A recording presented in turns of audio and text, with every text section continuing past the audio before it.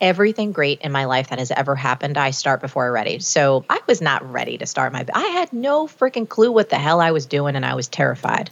But I had to start, and I started before I was ready because I realized for me to wait until I quote unquote feel ready, that day is never going to come. I'm Amy Jo Martin. Welcome to the Why Not Now show.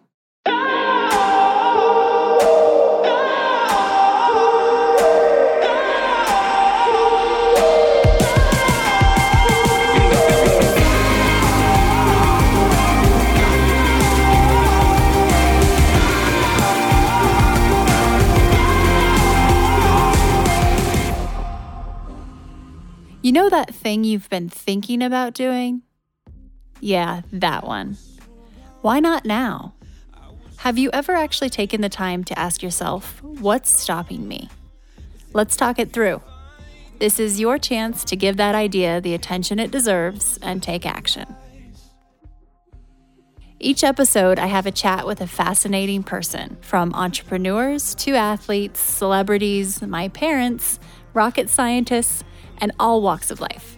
We talk through a critical time when they've asked themselves, why not now?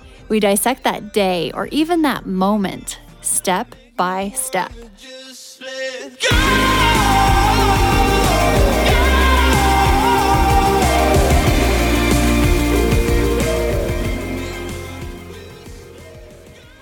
Marie Forleo was named by Oprah as a thought leader for the next generation. She's the creator of the award-winning online show, MarieTV, with over 38 million views on YouTube and an audience in 195 countries. Marie is an entrepreneur, author, and she's the founder of B School, an online business school for modern entrepreneurs. This episode is jam-packed with tactical and practical pieces of wisdom that you could apply to your life right now. One of Marie's mottos is start before you're ready, which is wildly appropriate for the why not now concept. You're about to hear just why millions of people subscribe to Marie Forleo's philosophy. We tackle the most taboo topics on the Why Not Now show. Oftentimes, you're hearing guests share things they've never shared before. In the spirit of things we don't typically talk about, you should know that the Why Not Now show is supported by Poo-Pourri. Yep, the original before you go toilet spray. It's magic. My friends at Poo-Pourri have literally taken the smell out of you know what. This pure blend of essential oils stops bathroom odor before it begins. Visit poopourri.com, and Why Not Now listeners get 20% off with code WHYNOTNOW. That's all one word. Also, you can now get Poo-Pourri at Target. Marie, welcome to the show. Thank you for joining me. Oh, it's a pleasure. Thanks for having me on. Absolutely. And in the spirit of Why Not Now, let's get started. Can you tell me about a time when you had a big decision to make and you asked yourself, why not now? Yes. My goodness, I've had many of those throughout the course of my life. But the first one that comes to mind, and probably the biggest, was the moment that I decided that I was going to quit my job and begin what sounded like a crazy and irrational idea to start a coaching practice when I was the ripe old age of 23.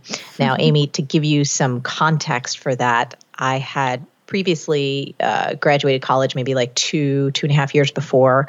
At 21 years old, I had worked on the New York Stock Exchange on Wall Street on the floor of the stock exchange, and realized pretty quickly how that wasn't supposed to be my life. But I was denying that truth for quite a while, put myself through a lot of pain because I was terrified. And even though this small voice inside said, you're not supposed to do this, I was kind of arguing with it and going, well, what else am I supposed to do? You know, I just got my degree and this is like the best job I could possibly hope for. And, I have all of this debt after college and I don't have another way to support myself. So please, voice, enlighten me. But it didn't have an answer. And after I left Wall Street, I went on a bit of an odyssey to try and just find my place in the world. And I went from Wall Street to moving to Boston, to doing like maybe 3 to 4 months at a Japanese art studio, bartending at night and trying to get back in touch with my creative side. I then landed in magazine publishing back in New York on the ad side of Gourmet magazine, was there for a little bit, heard that same voice again, like, you're not supposed to be doing this, and started to feel a sense of panic, like, oh no, here we go again. Eventually left that job, found myself on the editorial side of Mademoiselle magazine, which was a fashion magazine, and the same thing started to happen. So I am fast forwarding to that why not now moment, which was me working at Mademoiselle, having had discovered life coaching about 6 months previous, had signed up on the spot for a life and business coaching training program. It was the first of its kind. This is way back in 1999, if people can remember that far back. So it was way back in the day. And so my why not now moment actually came because HR at Condé Nast Publications, which was the umbrella company of where I was working at the magazines, called and offered me a position, promotion at Vogue magazine. And so that was my fork in the road, or why not now moment, where I said to myself, okay, you have been on this journey trying to find your place in the world.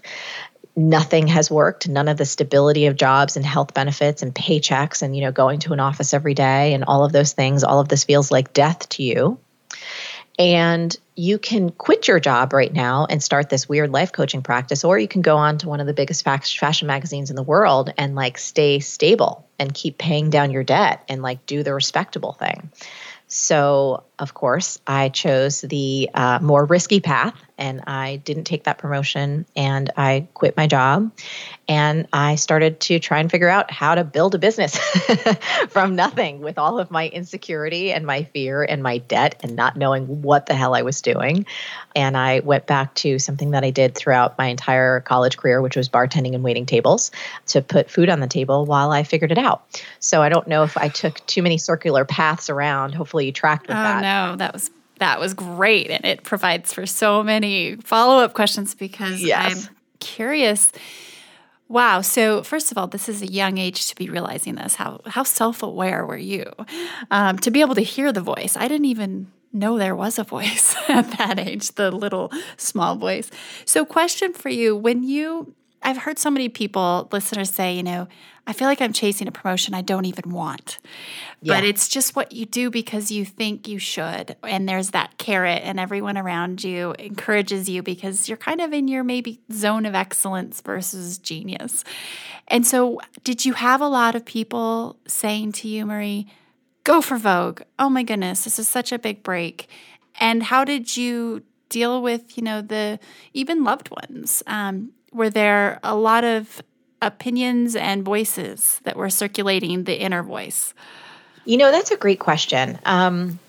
So I will get to that answer, but I first want to lay the foundation that ever since I was a little girl, my mom had taught me about the still small voice inside. Now, she taught me about that in the context of keeping myself safe. So I grew up in a time and in a place in New Jersey where I could, once I reached a certain age, walk to school. Right? I could walk to school by myself. And I really wanted to do that because I've always been this very independent spirit. My mom didn't want to let me do that for obvious reasons.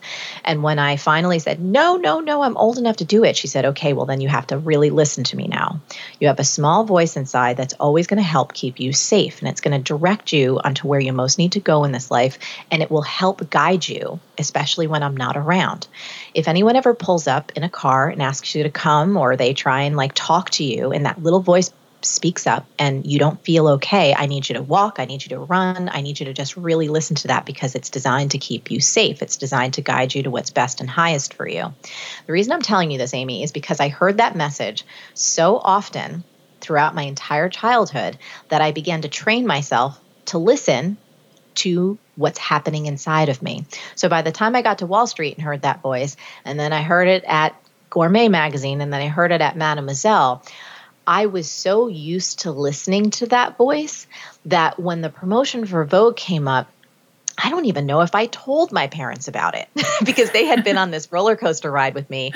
And especially my dad, he was one that told me when I was on Wall Street and I was crying on the church steps one day, and I called him because I felt like such a loser. I also felt incredibly guilty because I am the first in my family to go to college at all. And I know the sacrifices my parents made to even put me in school. And to think about quitting was just, I wanted to just roll up in a corner and die. And so when I called my dad to tell him that I was thinking about quitting, again, this was on Wall Street, and I'll take it back to the Vogue question in a moment.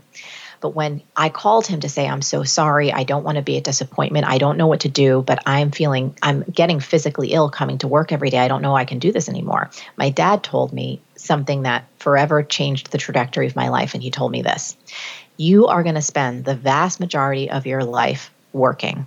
You need to find something you love. If this isn't it, quit. He told me, he's like, I'm not worried about you paying your bills. He's like, you have been working since you were 9 years old. We kind of couldn't stop you from working. So I'm not really worried about you keeping a roof over your head. But if you don't learn this lesson now, you're going to find yourself in 20 or 30 years hating your life. So do whatever you need to do, quit, but take as long as it takes to find something you love. And when he told me that, Amy Jo, it really shifted something in me. So when that Vogue promotion came around, the biggest voice I had to contend with, it wasn't outside of myself, it was internal. It was my own fear. It was my fear of not being able to make it, my fear of not knowing what the hell I was doing, my fear that I was so young. And by the way, my logical mind, Amy Jo, was like, who the hell is going to hire a 23-year-old life coach? You don't know shit. You haven't even lived life yet. Like, what are you doing? So my internal voice was louder than any external voice. That was just my experience. I know for some people, family, friends, and that external pressure can actually be really challenging to navigate. But for me, it's never been that. It's always been my internal voice and that internal fear and self-doubt. As I'm listening to you, I'm thinking through, the times that I've sought outside perspective advice, whether it's for business or personal, whatever it is, and the times I haven't. And when you first started explaining this, you said, I don't even know that I said anything to anyone, because you just knew. But you knew you were also having this conversation with yourself, but you also knew. I realized those times where I was so sure, I didn't even think about asking anyone. Yes. And these other times, I'm asking everybody, especially I'm thinking about a recent business situation. And that should be enough of a sign. Well, let me ask you, do you think that's potentially a trigger or a sign that we should tune into if we're seeking so much outside advice that maybe the situation in general, like our intuition is saying, hold up, your answers are inside? Yeah, I think it can be an indicator. I don't want to discount the value or the insight that other people can bring to us, because I have certainly had many times in my life where my goodness, I dropped to my knees with appreciation for the clarity and the reflection and the insight that people I love and really trust have offered me in times when I've felt confused. But I do think that as a society, and this is a very broad general statement, Amy Jo, I don't think that many of us have had nearly enough training on how to listen to what's happening inside of us. We don't trust ourselves enough. Oh, absolutely. So I do think it's a dance. I do think that, if we have the courage to slow down, to be still, to be silent, and to be brutally honest with kind of our first response answers, or like what we really feel, oftentimes it's there. We're just afraid to say it. We're afraid to face it. We're afraid what the repercussions could mean. If that means ending a relationship, if that means moving across the country, if that means taking a big risk. There's so many kind of outpourings that come from listening to our truth, but I think we all have it inside. So to answer your question, I do think that it may be almost like a little checkpoint, right? Like if you really need to ask that many people, just slow down for a second, say, do I really know the answer to this? And I'm just asking for other people to confirm it. Or am I legitimately like, gosh, I really don't know. And I really want to hear some perspectives from people that I trust. I trust how they live their life. I trust how they run their business. I admire their character and who they are. And at the end of the day, ultimately, I am going to follow my own internal guidance on what to do in the situation, even if I've gotten all of the advice from exterior people. That really makes a lot of sense. And it's fascinating to hear that you, from such a young age, have been training and learning how to listen to your own intuition. And I'm sure it just has gotten louder and louder. We both share a friend and in Susie Batiste, who has been huge in my life in terms of helping me really listen to body intelligence, but also a variety of ways to really tune into that voice, because I've really struggled with it. Sitting still, getting quiet, being really brave. Are there any other tips or tricks, tangible things that you do? Yes. Okay. Oh my goodness. Oh, absolutely. 110%. So I have this one test that I tell everybody about, and we'll describe it. And some people, you have to kind of practice a little bit. It's just like anything else. If you've never ridden a bike before, it's like, how do you do this? And then once you ride a bike, you're like, oh, I got it. I get it. I totally get it. So what this is actually tapping into something you mentioned before. It's our body intelligence. Our body holds so much wisdom, so much intuition that is far beyond our logical mind. It just goes beyond anything that perhaps we've learned, that we've experienced, or that we've heard. So here's the test. Whenever I'm kind of looking at a situation and I'm unsure of which way I want to go and I really need to tap into that intuition, that voice, I will ask myself the question, like, does moving forward with this, whatever the this is, make me feel expansive or contracted? Now, what do I mean by expansive? The moment, the millisecond after I ask that question, do I sense my body opening up? Do I sense my chest feeling lighter? Or do I sense myself even in space moving slightly forward? Do I feel a gentle smile? Like, is there something that just feels bigger, grander, more open, more expansive, more inclusive, more excited? Or on the flip side, when I ask, does moving forward to this make me feel perhaps contracted, right? So I'm tapping into a physiological sensation. If it's contracted, it often feels something like a deepening, dead, heavy, shoulders down, contracted, moving back, almost like I could be shaking my head no, a sense of dread. Not a thought of dread, but like a physical sense of dread. Now, this is a very, very subtle thing. And if you can drop into your body, and if you do any type of working out, whether you're a runner, you dance, you do yoga, you do spinning, it doesn't matter. If you have any type of physical activity practice, you're going to be much more able to kind of get this quicker. If you don't, I would recommend you get on one now, because that's one of the best ways to start activating your body's intelligence. But that simple question, when I think about moving ahead with this idea, this project, this person, do I feel expansive or contracted? That, my friend, is one of the most fast and guaranteed ways to get a clue on what you should do.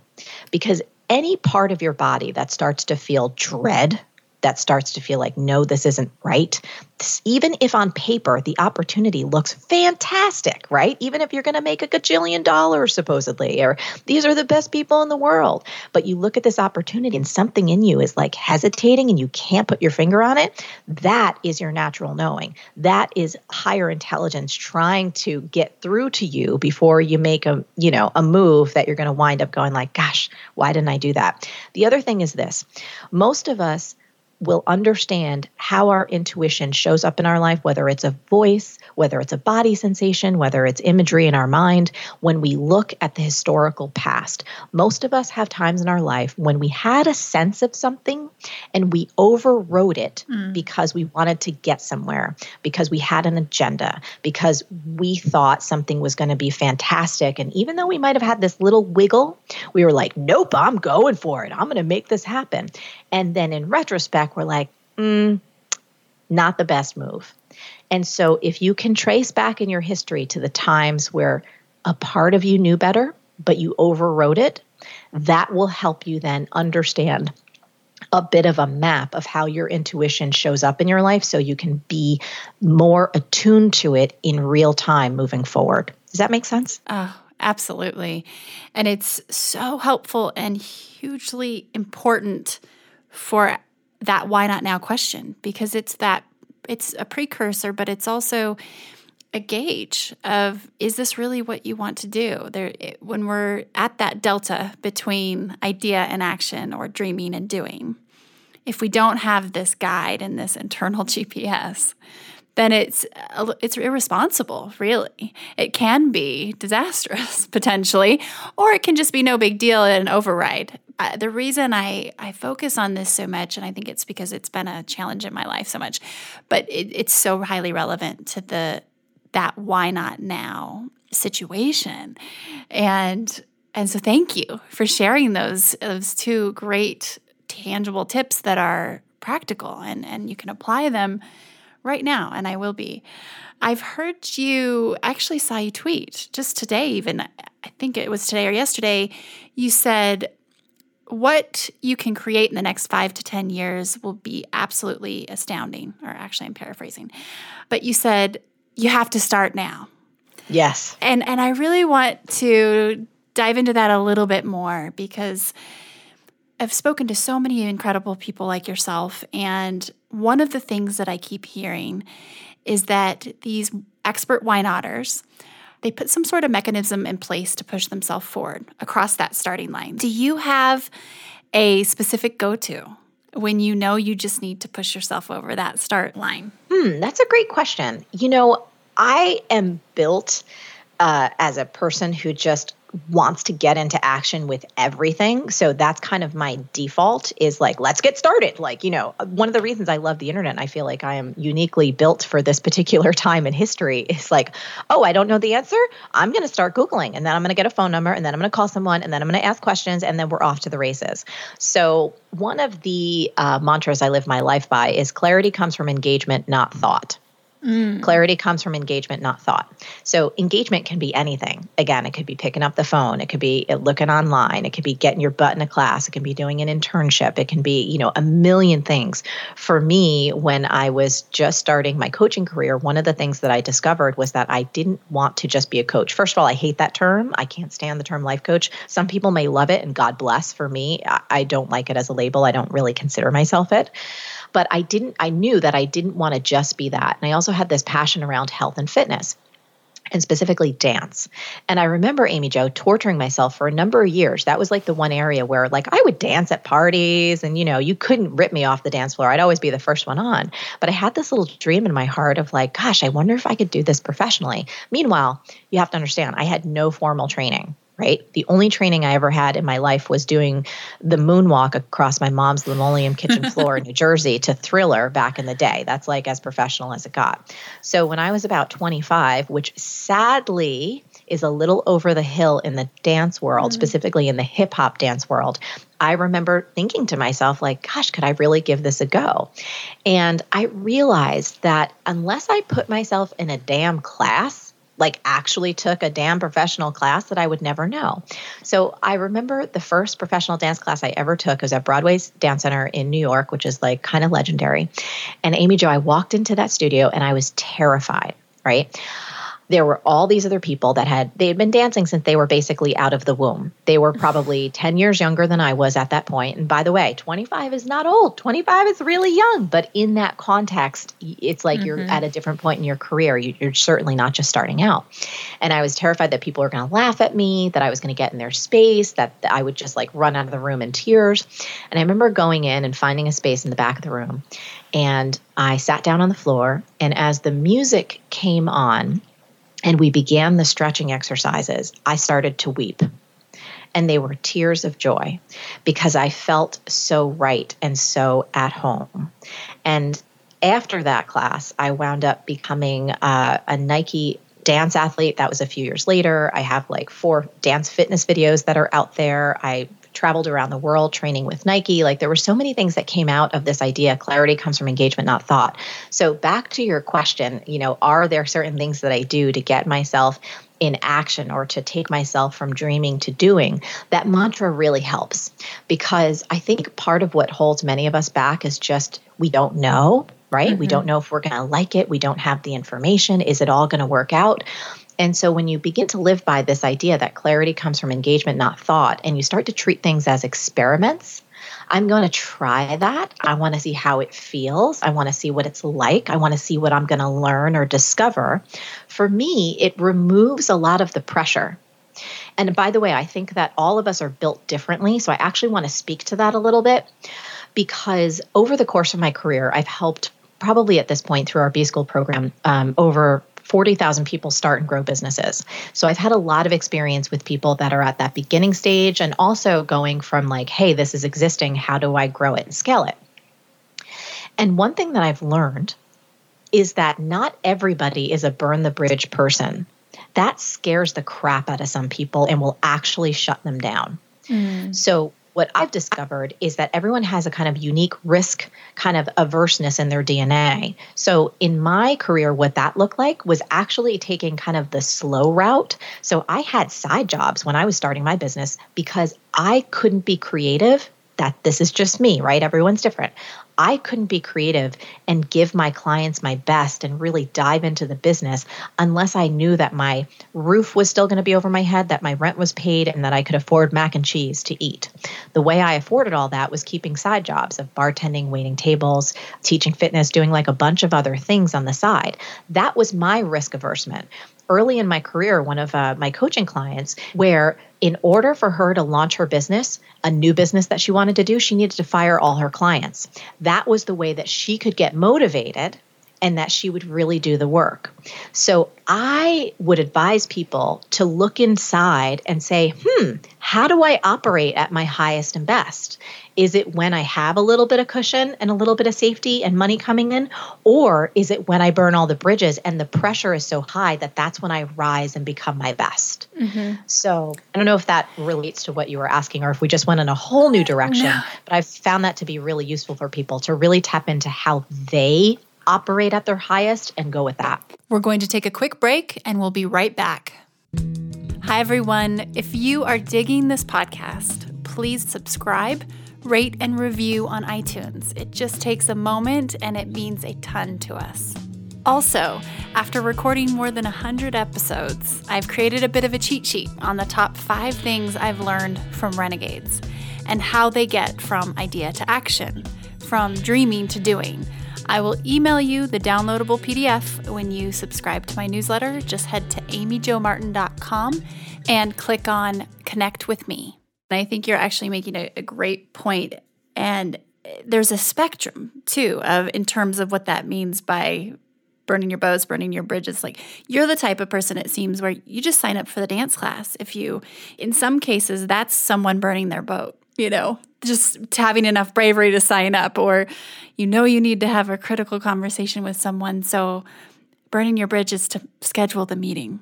But then you take it to the kind of mega level of, huge life changes, and that might be detrimental to someone to, be that side of the spectrum and just put themselves in that type of a corner. So that's really, I really appreciate that, because we talk about it a lot on the show, and not everybody is going to.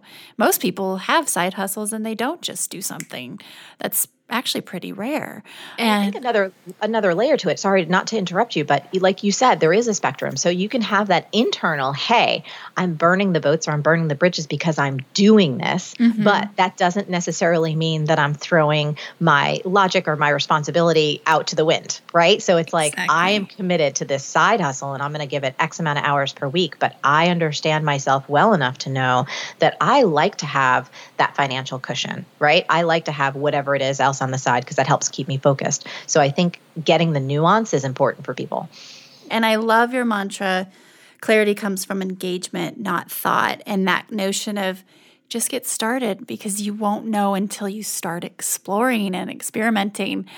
And we can imagine all day long, but most of the time things don't happen exactly like we plan anyway. So we're never going to know until we just get started and taking a first step. It doesn't mean you have to see that whole staircase, that Martin Luther King quote. But yeah. One of my favorites. And I'll add on to that. The second mantra, besides clarity comes from engagement, not thought. I'm a woman who lives by mantras, if you haven't figured that out, because I need to have little things to repeat to myself. It really helps me. Start before you're ready. Everything great in my life that has ever happened, I start before I'm ready. So when it came for my business, right, I was not ready to start I had no freaking clue what the hell I was doing, and I was terrified. But I had to start, and I started before I was ready, because I realized for me to wait until I quote unquote feel ready, that day is never going to come. Ever, ever, ever, ever, ever. I started before I was ready hiring my first assistant. I knew I was going to be the crappiest boss ever. I was terrified of it. I knew I was probably going to hire someone that was older than me, which was intimidating for me at that point in my life. I knew I was probably going to waste money. Like there was just a million things that I knew I was going to do wrong. And I did. I made all the mistakes. Start before you're ready. For me, in terms of teaching classes, starting my show, like my entire life, even buying real estate, terrified, right? You know, I don't know, for some people, it's like, I don't want to buy real estate. I want to rent my whole life. For me, I always had a dream of owning real estate. And I remember making, my first purchase, terrified, Amy Jo, but I was like, nope, start before you're ready. This is how all the good things happen in life. Wow. I love that so much. I'm going to borrow it, and thank you. Please do. Everybody should borrow it. Use it. Yes, yes. I mean, what an awesome spring of momentum forward. So you're writing another book, which is super exciting, and I'd love for you to share a little bit about it. So everything is figure-outable. Yes, Yay. That's the title and our working subtitle at this point, which probably will change by the time it comes out in September of 2019, is how one simple belief can change your life and change the world. So this idea, everything is figure-outable, yet another mantra, has been responsible for everything that's happened in my entire life. And I learned it from my mom as a little girl. And it just is this notion that anything that we face, whether it is a problem, a pain point, something that's really frustrating for us, or on the flip side, it's a dream or an aspiration, but we have no idea how to bring it to life.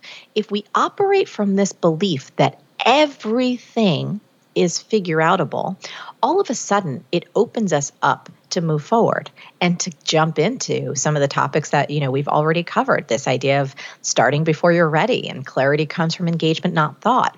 But oftentimes, whenever we find ourselves stuck in life or not getting the results that we want, if we dig deep, it's usually connected to some type of limiting belief. And so when we adopt the universal belief that everything is figure-outable, it really helps us become these unstoppable forces of creation. So it's been something that I use in my life, from everything is figure-outable, making travel plans, to things in the business just hitting a wall. You know what I mean? Problems coming up, technology breaking, relationship issues, health issues, family issues, you name it. I rely on this idea that everything is figure-outable. And when the what hits the fan, oftentimes it's the life raft that reminds me that not only am I capable, but there are people around me that if I don't have the answers, they do. And I need to be brave enough to reach out, to ask for help, to be vulnerable, and to say, hey, I've got this thing going on. I don't quite know how to solve this. I'm not quite sure what to do, but I absolutely know that everything is figure-outable. And do you maybe have a clue? Do you have someone I could call? Do you have any insight that can help me take that next step forward? And so I'm really excited about this idea because I wanted to share it in a bigger way for a long time. I did a talk for Oprah on this idea a few years back, and it was like a TED Talk. It was like an 18-minute talk. And I had so much fun doing it, Amy Jo, that I'm like, okay, this is definitely the concept for my next book. And so we're in the process of finishing up that manuscript now. Oh, I'm excited to read it. And just the word figure-outable is such a positive connotation. As I'm hearing you, I was thinking is it kind of like the positive way of saying, what's the worst thing that can happen? Everything is figure-outable.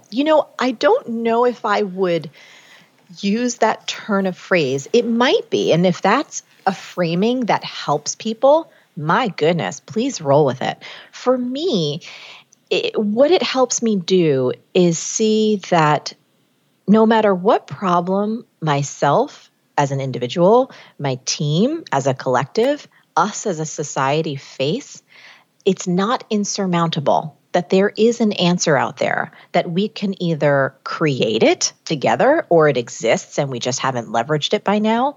But for me, it helps me feel that no matter what's happening, I never have to lose hope. Yeah, it is different. I feel that there's a difference in those two, but it's like permission. I feel like that title and this concept is permission to get creative, shed some conditioning, really kind of start before you're ready.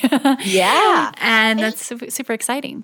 Yeah. And to really look at any area of your life, truly, like if it's relationships that you feel like are strained right now, if it's your health, if there is something in business or your career or your financial life, something that has been naughty and persistent, and you're like, goodness, this is just, why can't I seem to solve this? Or if we broaden it out, right, and collectively look at some of the things that we are battling in society right now. If you want to look at an issue like global poverty, if you want to look at any of the environmental issues, really anything that you feel like, wow, there's human suffering attached to this, and perhaps there doesn't have to be. If we look at any of the great breakthroughs in human history, even though they might not have used this phrase, Amy Jo, they certainly used the spirit. So if you think back to the women's suffrage movement, right? At one point, women didn't have the right to vote. And someone was like, you know what? I don't really think this is how it should be. Something in them said, this is figure outable. This can change, and I'm going to work to make that happen. I'm going to collect people together to help make that happen. At another point in history, humans, we weren't really flying around in airplanes, right? And then the Wright brothers were able to kind of crack that code. And so the biggest breakthroughs in human history are because people on some level believed that things were absolutely figure outable, and they were willing to be brave and courageous and step out there and start using their hearts and their minds and their ingenuity to make progress happen. And so whether it's on an individual level that we find ourselves with a dream or, again, a problem or a pain point, or collectively with a dream or a problem or the pain point, I think that if we start operating with this belief that everything is indeed figure outable, our lives are imbued with meaning, with action, and with the type of problems that we really want to tackle. Like the type of problems that we're like, yeah, this is worth it. I want to go for it. I'm excited. So September 2019, we'll be able to read this. Is that correct? Yes. Okay. Yes. We'll keep you posted for sure. Okay. And another quick question. So you've built the B School. You've had, which you're going into your 10th year. Amazing. 40,000 students. I've heard you say in the beginning when you were first starting out, and I'm not going to use the word coach. I have air quotes here. The non-coach. Yeah, no, totally. There's not really another word, so I haven't come up with one. So that it's all good. But I know what you mean. Sometimes the semantics in certain words just they don't jive with me either. But as you were starting out, I've heard you say that you kind of tortured yourself trying to choose a niche too fast, and that you were trying to kind of box yourself in or figure out. It sounded like your swim lane, and well, thank goodness you didn't, because you have been able to transcend so many different verticals or swim lanes, and that's what makes you so valuable and amazing. But what would you say to people who are struggling with that same situation right now, where they, we always hear, find your zone and your uniquely, or your differentiating factor, or don't be a jack of all trades and master of none. So for people who are maybe working through that right now, what would you say to them?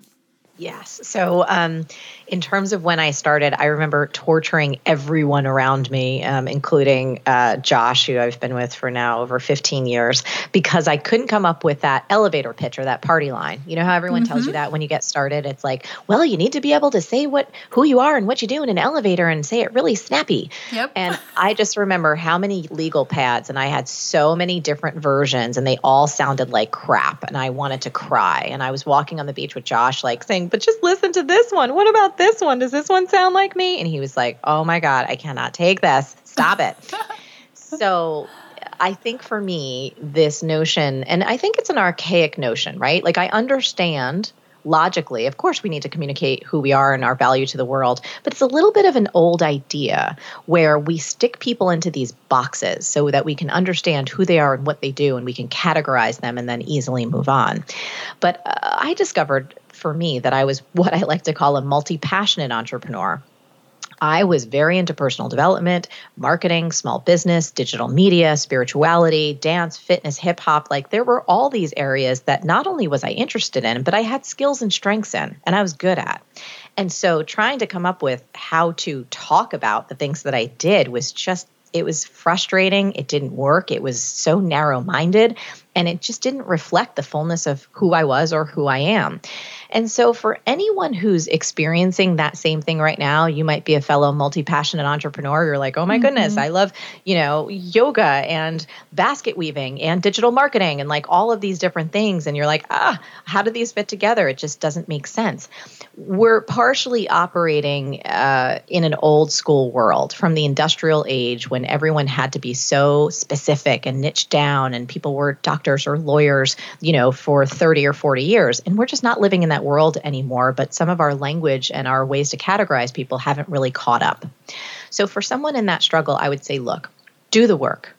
Whatever areas you're passionate about, you're interested in, you're involved in, be as great as you can be in each of those areas and let yourself have fun talking about all the different things that you do. So for example, sometimes people will ask me, so what do you do? I'm like, do you mean like right now talking to you? Or do you mean tomorrow when I'll be working with coaching clients? Or on Friday when I'm going to be teaching about 1,000 people how to do this great hip hop dance for Nike?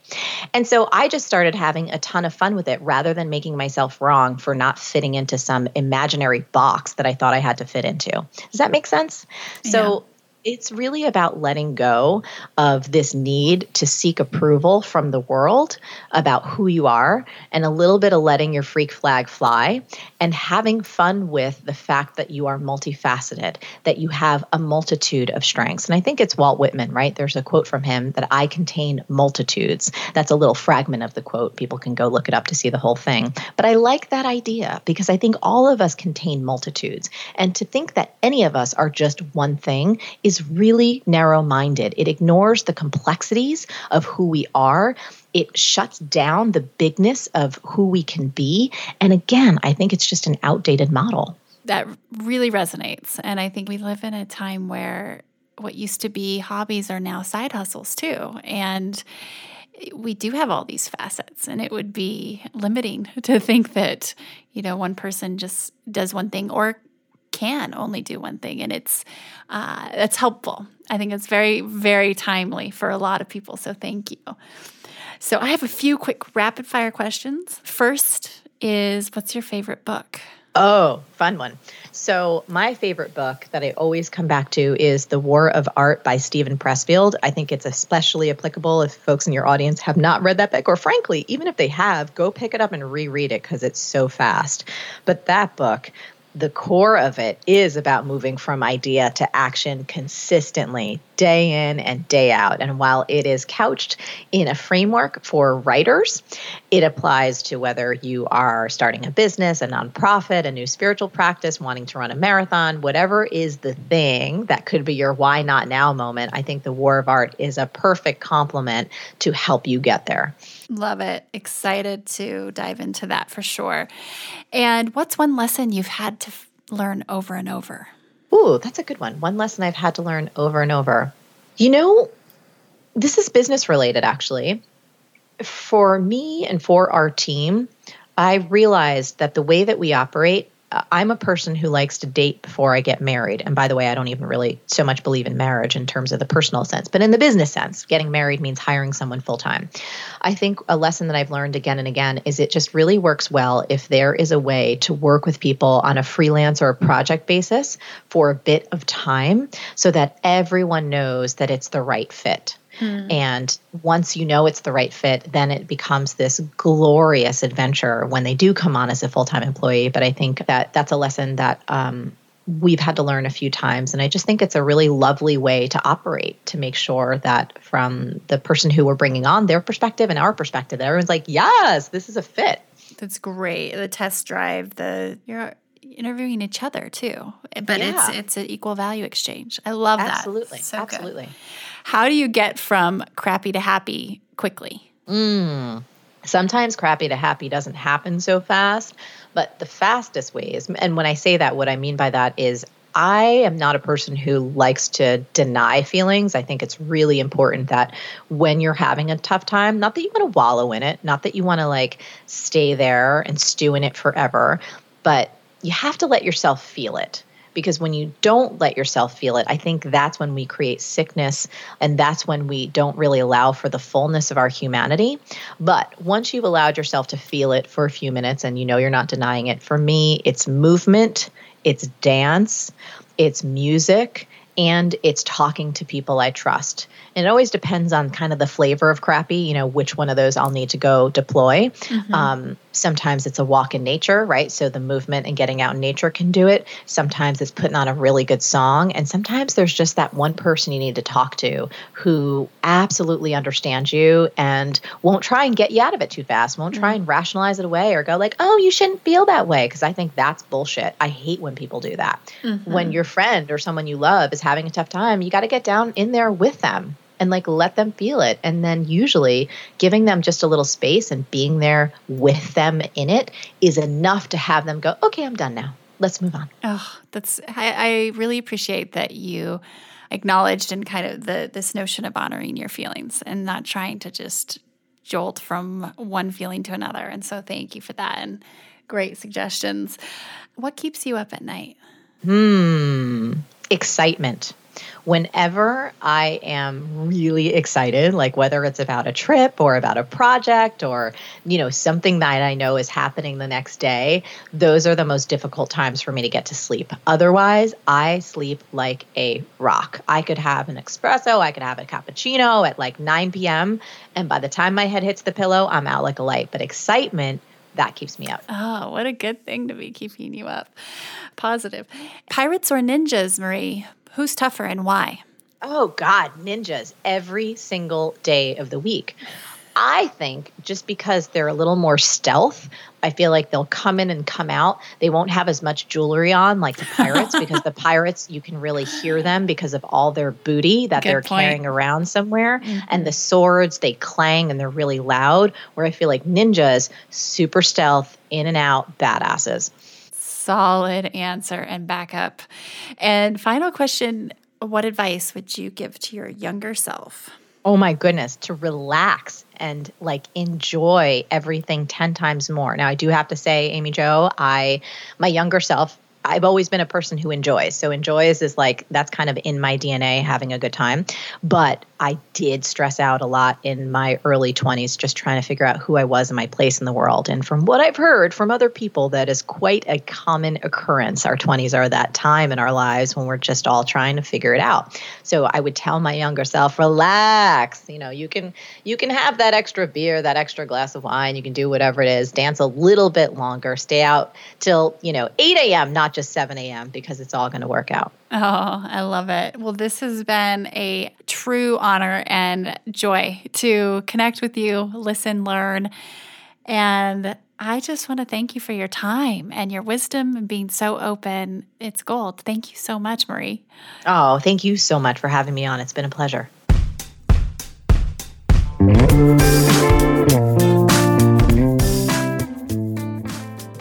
Hey everyone, thanks for listening to the show. Hit me up on social media to let me know what you think. I'm at Amy Jo Martin on Twitter, Facebook, Instagram, and LinkedIn. And I want to hear your Why Not Now moments so I can share them on the show. Just send me a note to whynotnow@amyjomartin.com. For show notes and other offers, you can visit amyjomartin.com/whynotnow. And while you're there, don't forget to sign up for my email newsletter for exclusive content and announcements. A big thanks to Rock Salt Music for all of the tunes by the talented John Coggins. And of course, a hat tip to Richard Brewer for editing and producing the show. I'll see you next time. And until then, why not now?